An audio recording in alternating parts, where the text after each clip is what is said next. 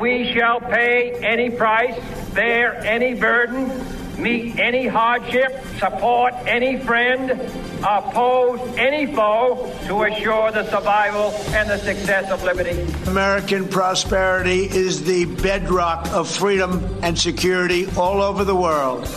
An obligation to the heritage of liberty and dignity handed down to us by our forefathers. It's time for the Pro-America Report with Ed Martin on The Answer San Diego. Welcome. It's Ed Martin, and it's the Pro-America Report. So great to be with you. So happy to be together.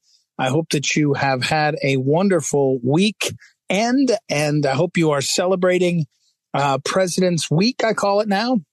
I had an extraordinary conversation. I had to record it ahead of time with Lee Habib of Our American Stories. And he's really cool.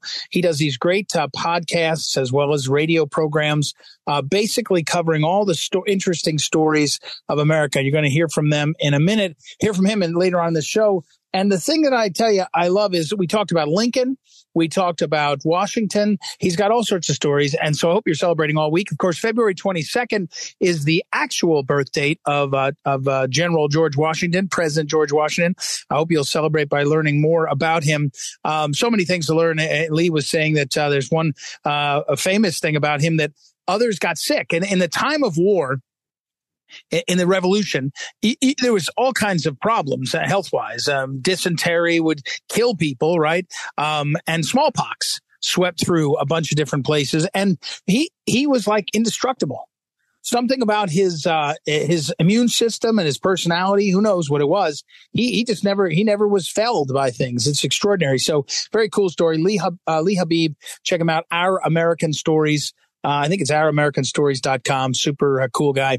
And hey, we are always go to phyllisschlafly.com. You can see Phyllis's writings on George Washington there. phyllisschlafly.com. She wrote about George Washington a number of times in radio commentaries, which you can listen to, also in written columns and other forms. And then, of course, please visit proamericareport.com, where I'm giving you all the good stuff in a Substack, a little bit longer form, quick hits. I've got a post that's going up probably in the next few hours as I'm talking to you, and it's on this topic we're about to talk about. So look forward to that and a whole lot more. PhyllisSchlafly.com, by the way, will get you the John Schlafly, Andy Schlafly columns also. So you want to make sure you get over there and check in every now and then and see what they're up to.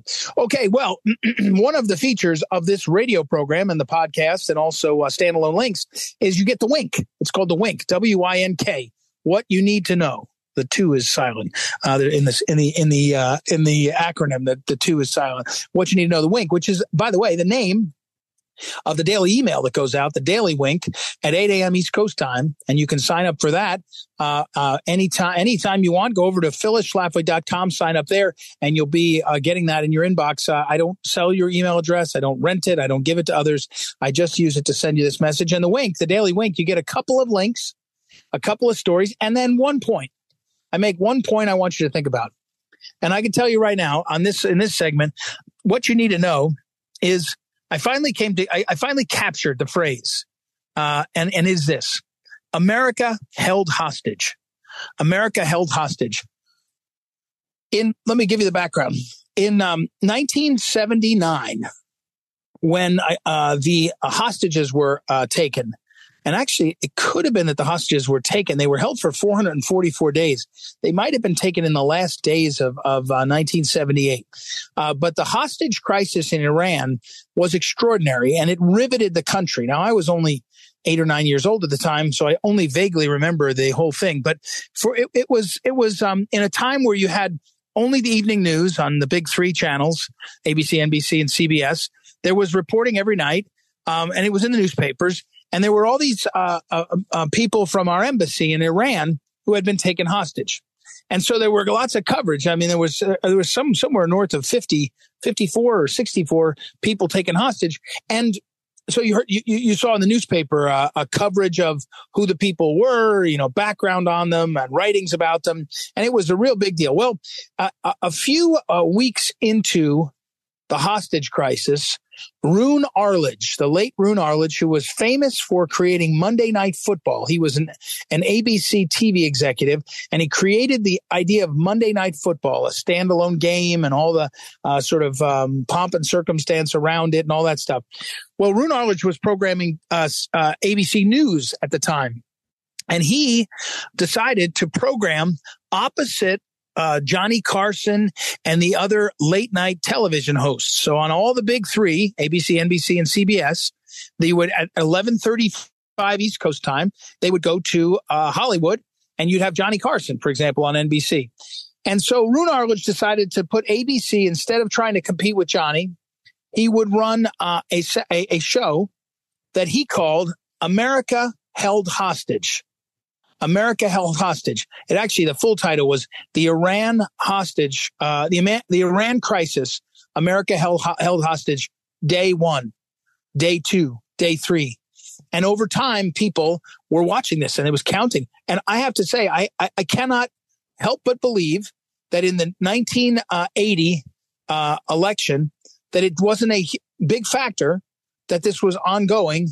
In fact, it must have been 79 when it must have been 79. I say it now. It was 1979 because it was the last month or two of 1979 and all of 1980, 365 days. So, and then freed on the 21st of January, just as Reagan was inaugurated, literally, then they freed the hostages. But so that whole year, an election year, you had this situation where America held hostage, day 42. America held hostage, day 220.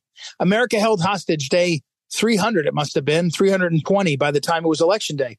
It must have had an impact on the voting public in how they felt. And here's what I'm going to tell you. Right now in America, America held hostage is how we feel. We're held hostage by the lies from the government. We're held hostage by the lies from the media. We're held hostage by an economy that makes no sense. We're told it's doing fine. Stock market's up and inflation's coming down, but nobody feels like they're making it. Everybody feels like, well, I mean, some people do, I suppose, rich people. The rest of us feel like, hey, we're really struggling to figure out how to keep this thing going and how to make sure it goes right. And it's a real challenge. It's a real challenge. And we feel there's a beeping. I don't know what that is. Hold on. There's a beeping. And we feel held hostage by the situation. We don't know what to make of what's happening. And that feeling, the description of America held hostage, seems to me to capture exactly what is going on, exactly what has happened, exactly what is at the center of the frustration that people are feeling. They don't exactly know why they're frustrated. They don't exactly know what to make of it. They're not exactly sure, but they know, and they're being held hostage. They look up and the President of the United States is barely functional, and they're told just to smile and carry on, that there's nothing to see here. It's nothing to worry about. They're told that it doesn't matter. They watch the world. They watch money pour out of America to the Ukraine, and they're told that this is a war we have to care about. And yet the war seems unwinnable. It seems incomplete. So everything we're told seems like we're being lied to. Now, maybe that's not all true, by the way. Here's another one. Even the woke stuff. The American people feel like the gotcha trap of wokeism is just holding us hostage. It's making it so you're not supposed to say anything. The censorship movement in this country is holding us hostage. We're held hostage by this dynamic that's framing up who we are and how we're living. So that's my theme. That's what I'm going to tell you. And once I said it out loud, it felt right. It felt right. It felt like America's held hostage by the situation and by the leadership. We're held hostage by a government, a U.S. Congress, and a president that can't agree on what to do to close the border. Now, I know the president could close the border himself, but they should be able to agree somehow to do that. And America's looking up and they're going, wait a second. The border's open with millions of people pouring in, and we're held hostage. We're the ones that are held hostage here. And we're just told oh, that's not going to work out. That's not going to work out. And, we're going to go on our way. I think it captures the feeling. And I will tell you this, if over the course of, one more example, when you watch the lawfare waged against individuals, it doesn't mean you have to like Trump, but you have to watch what's being waged against him. You look up and you say, what is this? What's happening when our Justice Department is targeting people? When lawyers who are supposed to be representing clients are targeted? It doesn't feel like something that's serious. It feels like we're being held hostage. Think about the ways that fits both the reality and the feeling in this country right now. It seems to me that perfectly captures what's happening. America held hostage. And you could say, well, it's hostage by the circumstances or by the technology. Maybe. You could say it's by the Chinese communists. Maybe. But it looks like the people who could make a difference aren't bothering. They're not trying to change it. They're just saying, oh, tough. That's tough. They're part of it. More on this. But for today, that's what you need to know. I wanted to bring that to you, and I'll flesh that out over the coming weeks because I think there's something important there. And tune in here for more. Hang in and come back from this break. We've got some great interviews. It's Ed Martin here on the Pro America Report. Back in a moment.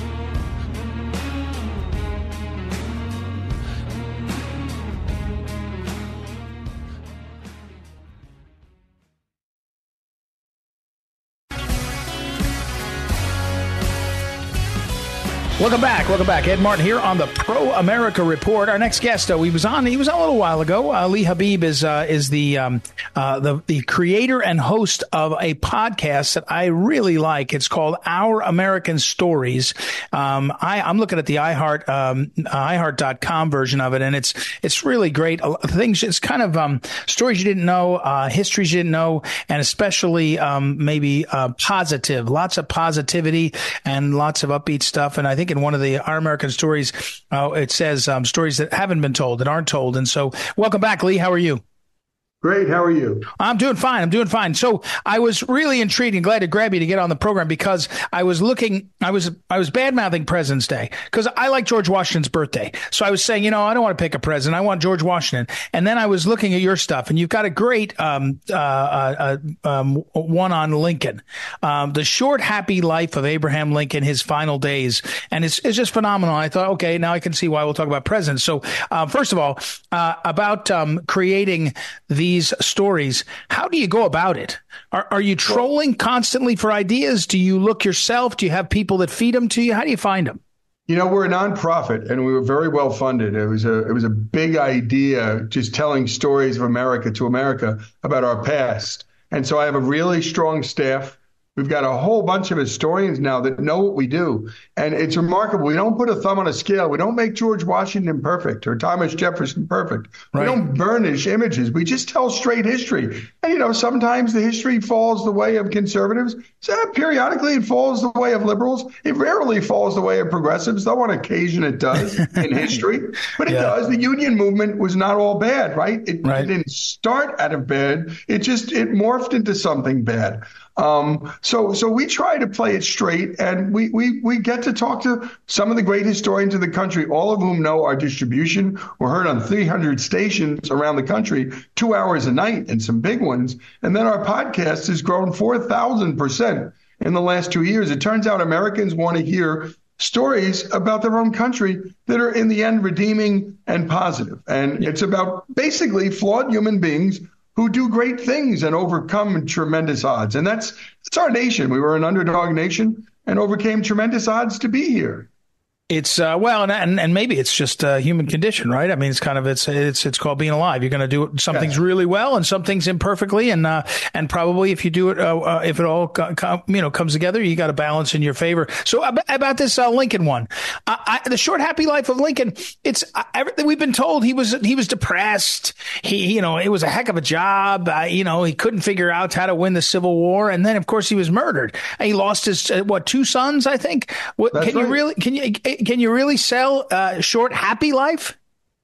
Well, I say a short, happy life because it had been very difficult for him these years in the presidency. He had a tendency towards melancholy anyway, which, by the way, I think saved him. I think people who didn't know suffering couldn't have handled what he had to handle as the president of the United States during the Civil War. But I called it the short, happy life because for one day, and by the way, it's Good Friday. The day before, Washington, D.C. had celebrated, it was called the Grand Illumination, celebrated the surrender of Lee and Appomattox. Word had spread. There was the giant. Can you imagine the celebrations after the Civil War ends? The nation's capital lit up in lights. Lincoln wakes up in the morning, and for the first time, the weight of the war is off his shoulders. He meets with his cabinet for the last time, war cabinet, and Ulysses S. Grant is there, whom he adores. His son is there. He and his wife take a carriage ride, and she writes in her journal, Abe wants to be happy again. He wants us to one day return to Springfield, practice law, and see the Pacific. Oh, how we want to see the Pacific. They go to see a comedy that night, and that's what they went to see. American Cousin was a comedy. And the president arrives, and they stop everything, and they play Hail to the Chief, and people are clapping. He sits up in his booth, and John Wilkes Booth was not a nobody. He was a very well-known actor. People knew him, and it would have been easy for him to gain entry into the president's booth. Be like Brad Pitt getting entrance into the president's booth. And there he goes, Lincoln only having finally had relief from the Civil War for a day. And John Wilkes Booth basically blows a part of his head off, jumps on the stage.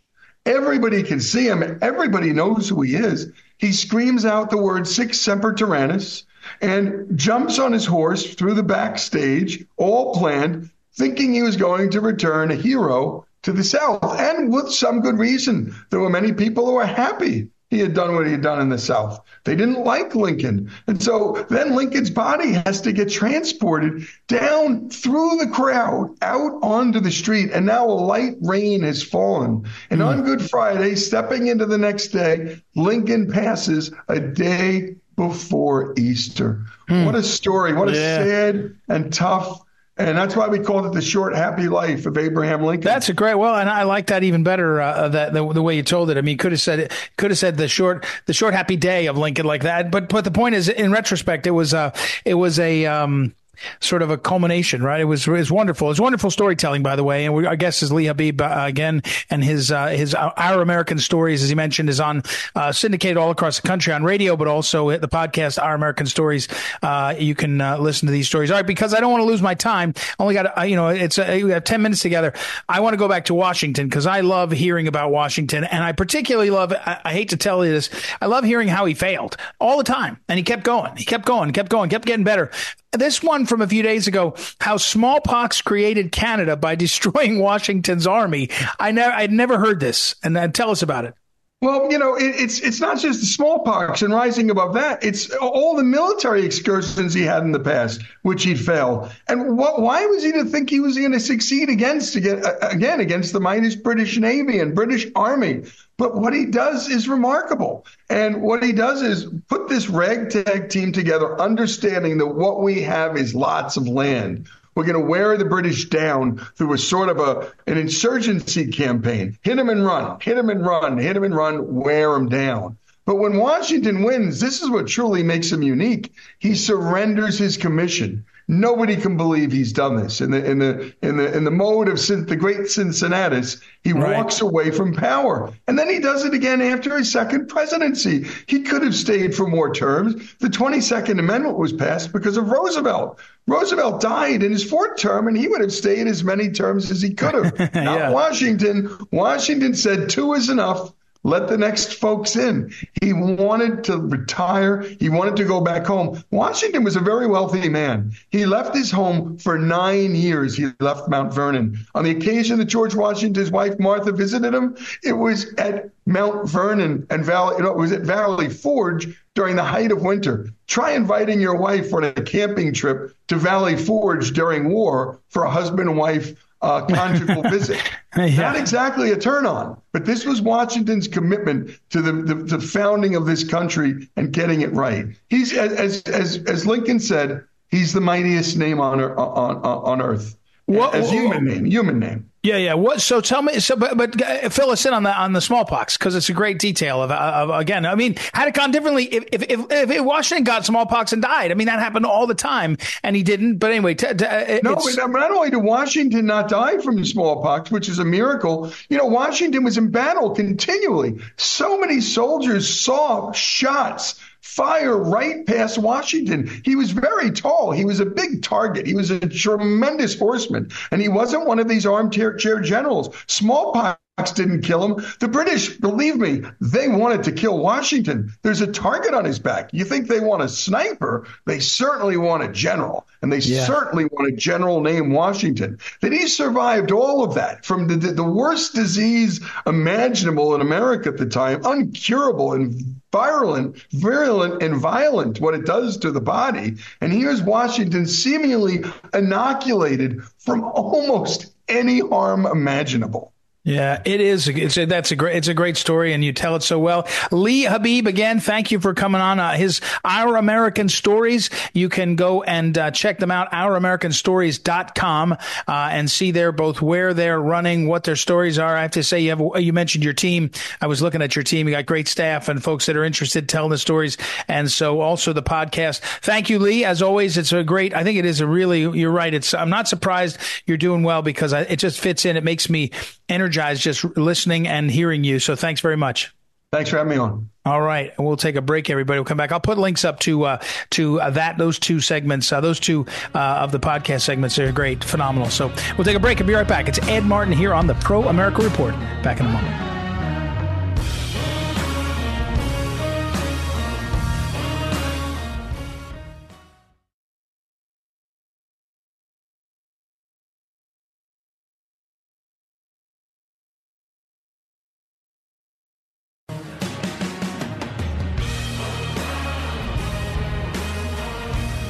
Welcome back. Ed Martin here on the Pro America Report. My old friend Hal Shurtleff, who is an extraordinary guy, runs Camp Constitution, campconstitution.net. I'm making sure I do it right, Hal. We were just talking off the air. But what I'm most excited about is his new book, which a few months ago he sent me a proof of, and I saw it, and I said, this is fantastic. And it's good timing, I think. It's important timing. And then I emailed him yesterday and said, is the book out? And he said, yes, last week. So here it is. So we need to get him on the show. Hal Shurtleff, the book is The Racist Roots of Planned Parenthood and Its Legacy of Death, available at campconstitution.net if you go there, or at amazon.com. Welcome back, Hal. How are you? Great. Thanks for having me on. Well, so tell me about this. I mean, you have a lot of tools on your tool belt there, but what made you write this book?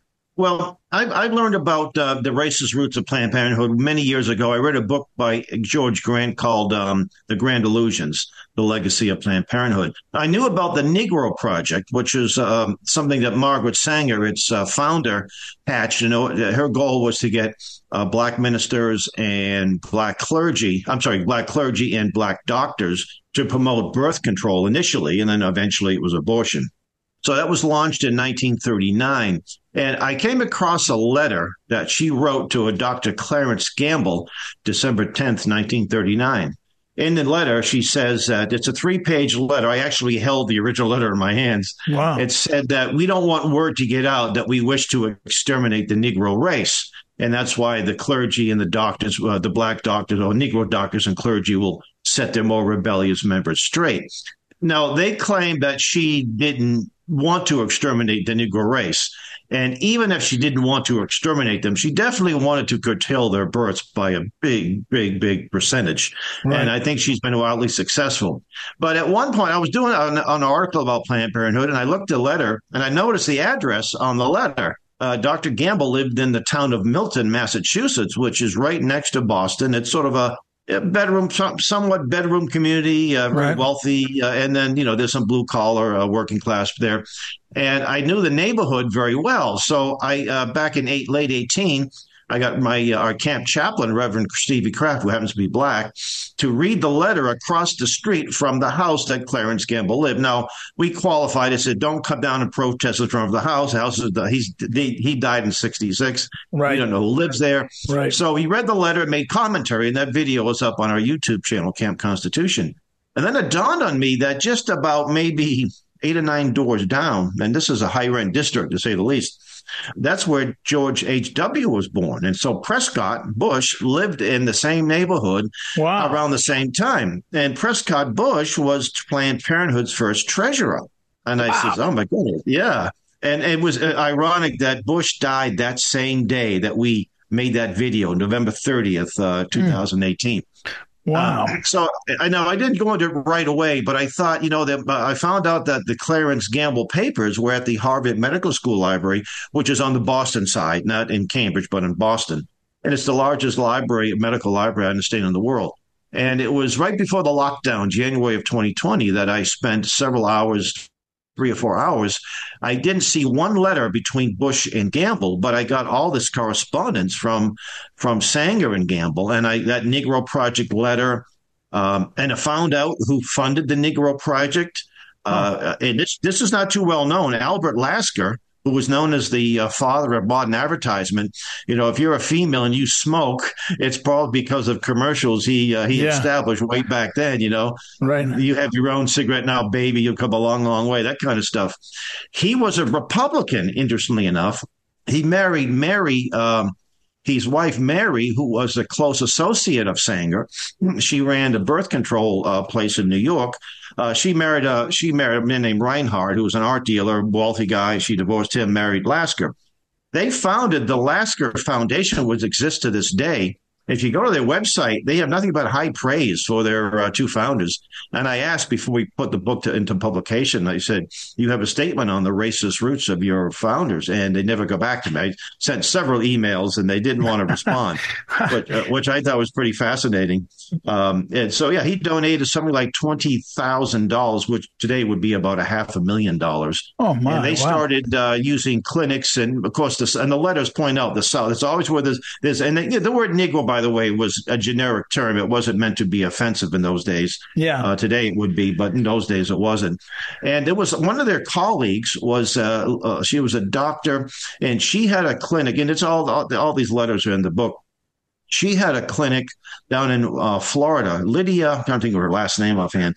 And in one of her letters, she said the Negro birth rate the colored birth rate is too high. And I'm thinking, who are you to determine what the colored birth rate should be, And also, there were some other interesting people involved here, and and that's why it took me a little while, because after I transcribed the letters, because I had to take pictures of them. I couldn't just, photocopy them. So they didn't come out. And some of them, and I put pictures of all of the, I put pictures of letters in with right after the transcribed letter. But it was just an interesting number of people. Also, Sanger she was incredible. I mean, she was evil, but she had to give the devil her due. She was so good at organizing and getting people to work. She had Nazis, she had communists, and she had Klansmen. And one of the communists was, we all know his name, most of us, W.E.B. Du Bois. Now, he joined the Communist Party late in life. He said this, and I have the quote in the book. On the other hand, the mass of ignorant Negroes still breed carelessly and disastrously. So the increase among Negroes, even more than the increase among whites, is far from the population least intelligent and fit, and least able to rear their children properly. Now, if a white person say that, you would justifiably say this guy was a flaming racist. But this was Du Bois. Right. And Ernest Rudin, who was the man in charge of the Nazi sterilization program, he was a really close colleague of the whole eugenics movement in the United States. He used to travel the United States regularly and he actually got an award by Hitler. And the only reason why I believe, and other people believe, that he escaped Nuremberg trials is because he had so many close colleagues in the United States and in England that it would be quite an embarrassment. So he just sort of quietly let him go his way. And then I came across something called the Puerto Rican Project, which was something I never heard of before. Right. So in addition to the Negro Project, were you familiar with the Puerto Rican I never heard it. No, until your book. I didn't know until I saw your book. And so now Gamble, his big thing, by the way, Gamble was the grandson of one of the founders of Procter & Gamble. So he was an heir to their fortune. Mm-hmm. His specialty was abortifacients, spongers, Duraflow, the things that they were using, to prevent births back in the 20s, 30s. And then the pill. And it was a man named John Rock. He was supposed to be, he's a good Catholic boy.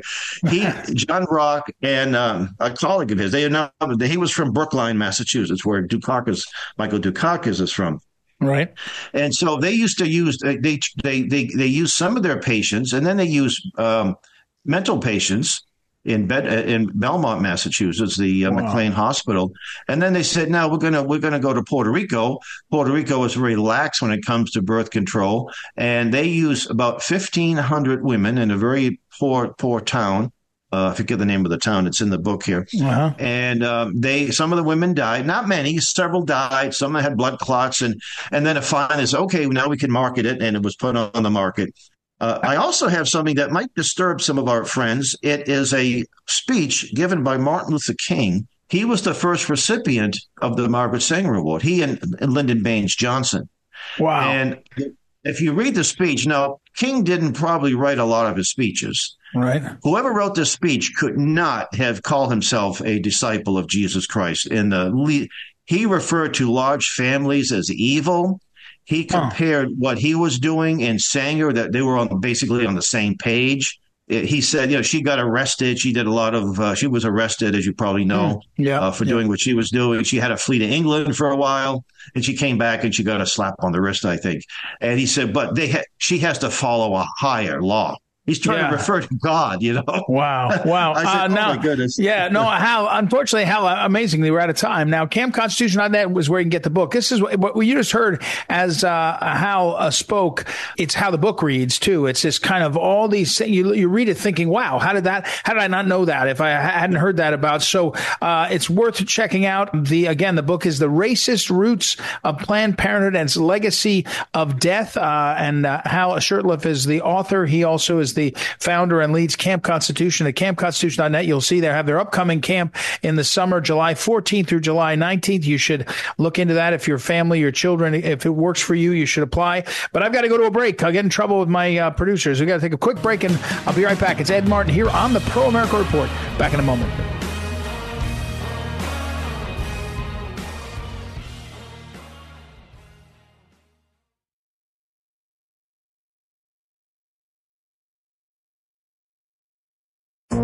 This is the Phyllis Schlafly Report, a daily commentary continuing the conservative pro-family legacy of Phyllis Schlafly.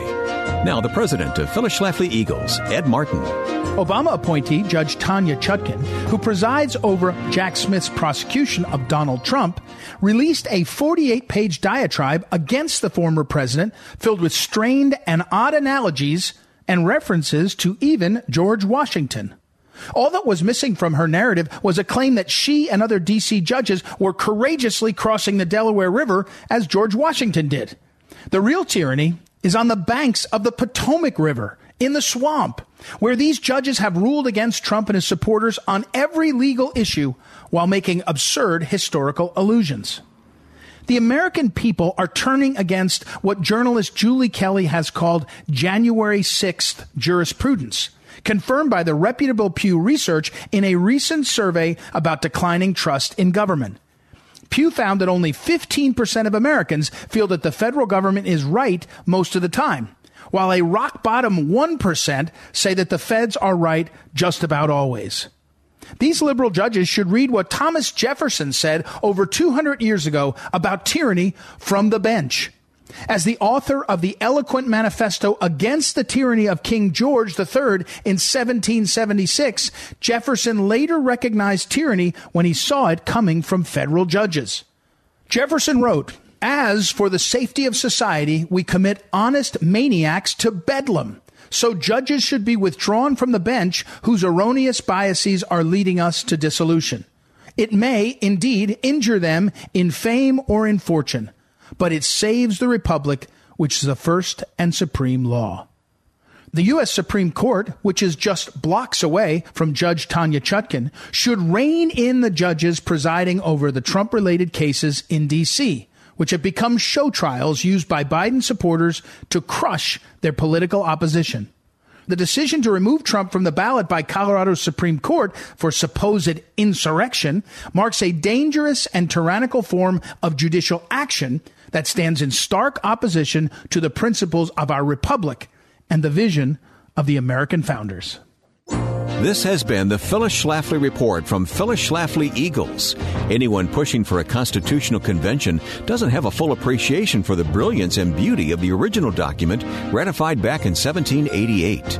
At phyllisschlafly.com, you'll find all kinds of reasons why a con could be a disaster for the American way of life. Check out phyllisschlafly.com and join us again next time for the Phyllis Schlafly Report.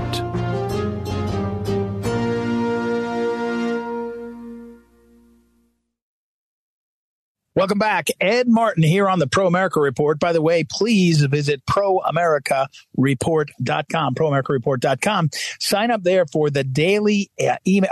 Sign up there for my Substack. I write lengthier. In fact, I'm going to post a little bit later tonight, so you can sign up there. But also, I know this is two-step. You got to go over to phyllisschlafly.com and sign up there. Make sure you're signed up for the daily email, the daily wink.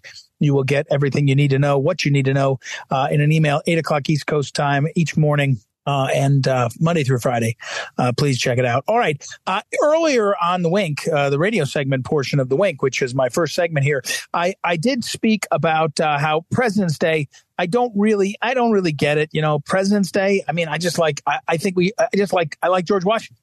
I think we should celebrate George Washington's birthday. I think we should probably celebrate George Washington's birthday on his birthday, not on a Monday after a weekend. So many things get corrupted by the need to make it easy for school to have a 3-day weekend or work. I don't know. Anyway, but it's not even George Washington's birthday anymore. It's President's Day. So, but here's what I want to do. I want to raise a toast and highlight George Washington and the importance of studying his life. Now, first, I want to encourage you to study lives of successful people. Now, I know this sounds predictable, but there's a lot of really smart literature, research, anecdotal evidence about the fact that if you study successful people, it has a benefit on you directly. You may not even know it. One time years ago, a friend of mine asked me to join this kind of club that you got a certain number of books. It was kind of a self-help initiative. That's the best way I can talk about it. But it focused a lot on reading. And there was lots of great books, and really good books on organizational stuff and on understanding how things operate and all kinds of things. And some of them were biographies. But after that time, and I did get a couple of books out of there that I've never stopped reading and rereading. So I should say, and they're not the biographies. But after that reading, a very intensive program, I ended up then going on a spree of reading biographies. And to this day, I just love, if I hear somebody interesting that's historic or something that there's a biography of, I will go and I go to the library. I go online to my local library and I order a copy to be delivered. The way my county library works is they deliver it to the local library near me and I go pick it up.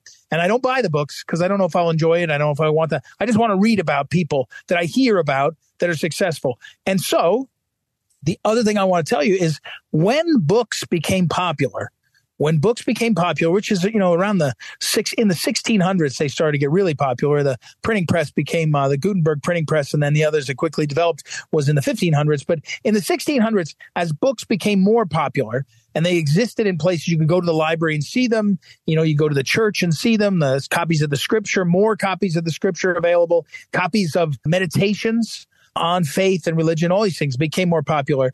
One of the popular types of books in that period, mostly late 1600s, I think is when the most popular version was Lives of Saints. The Lives of Saints, people describing the lives of famously holy people.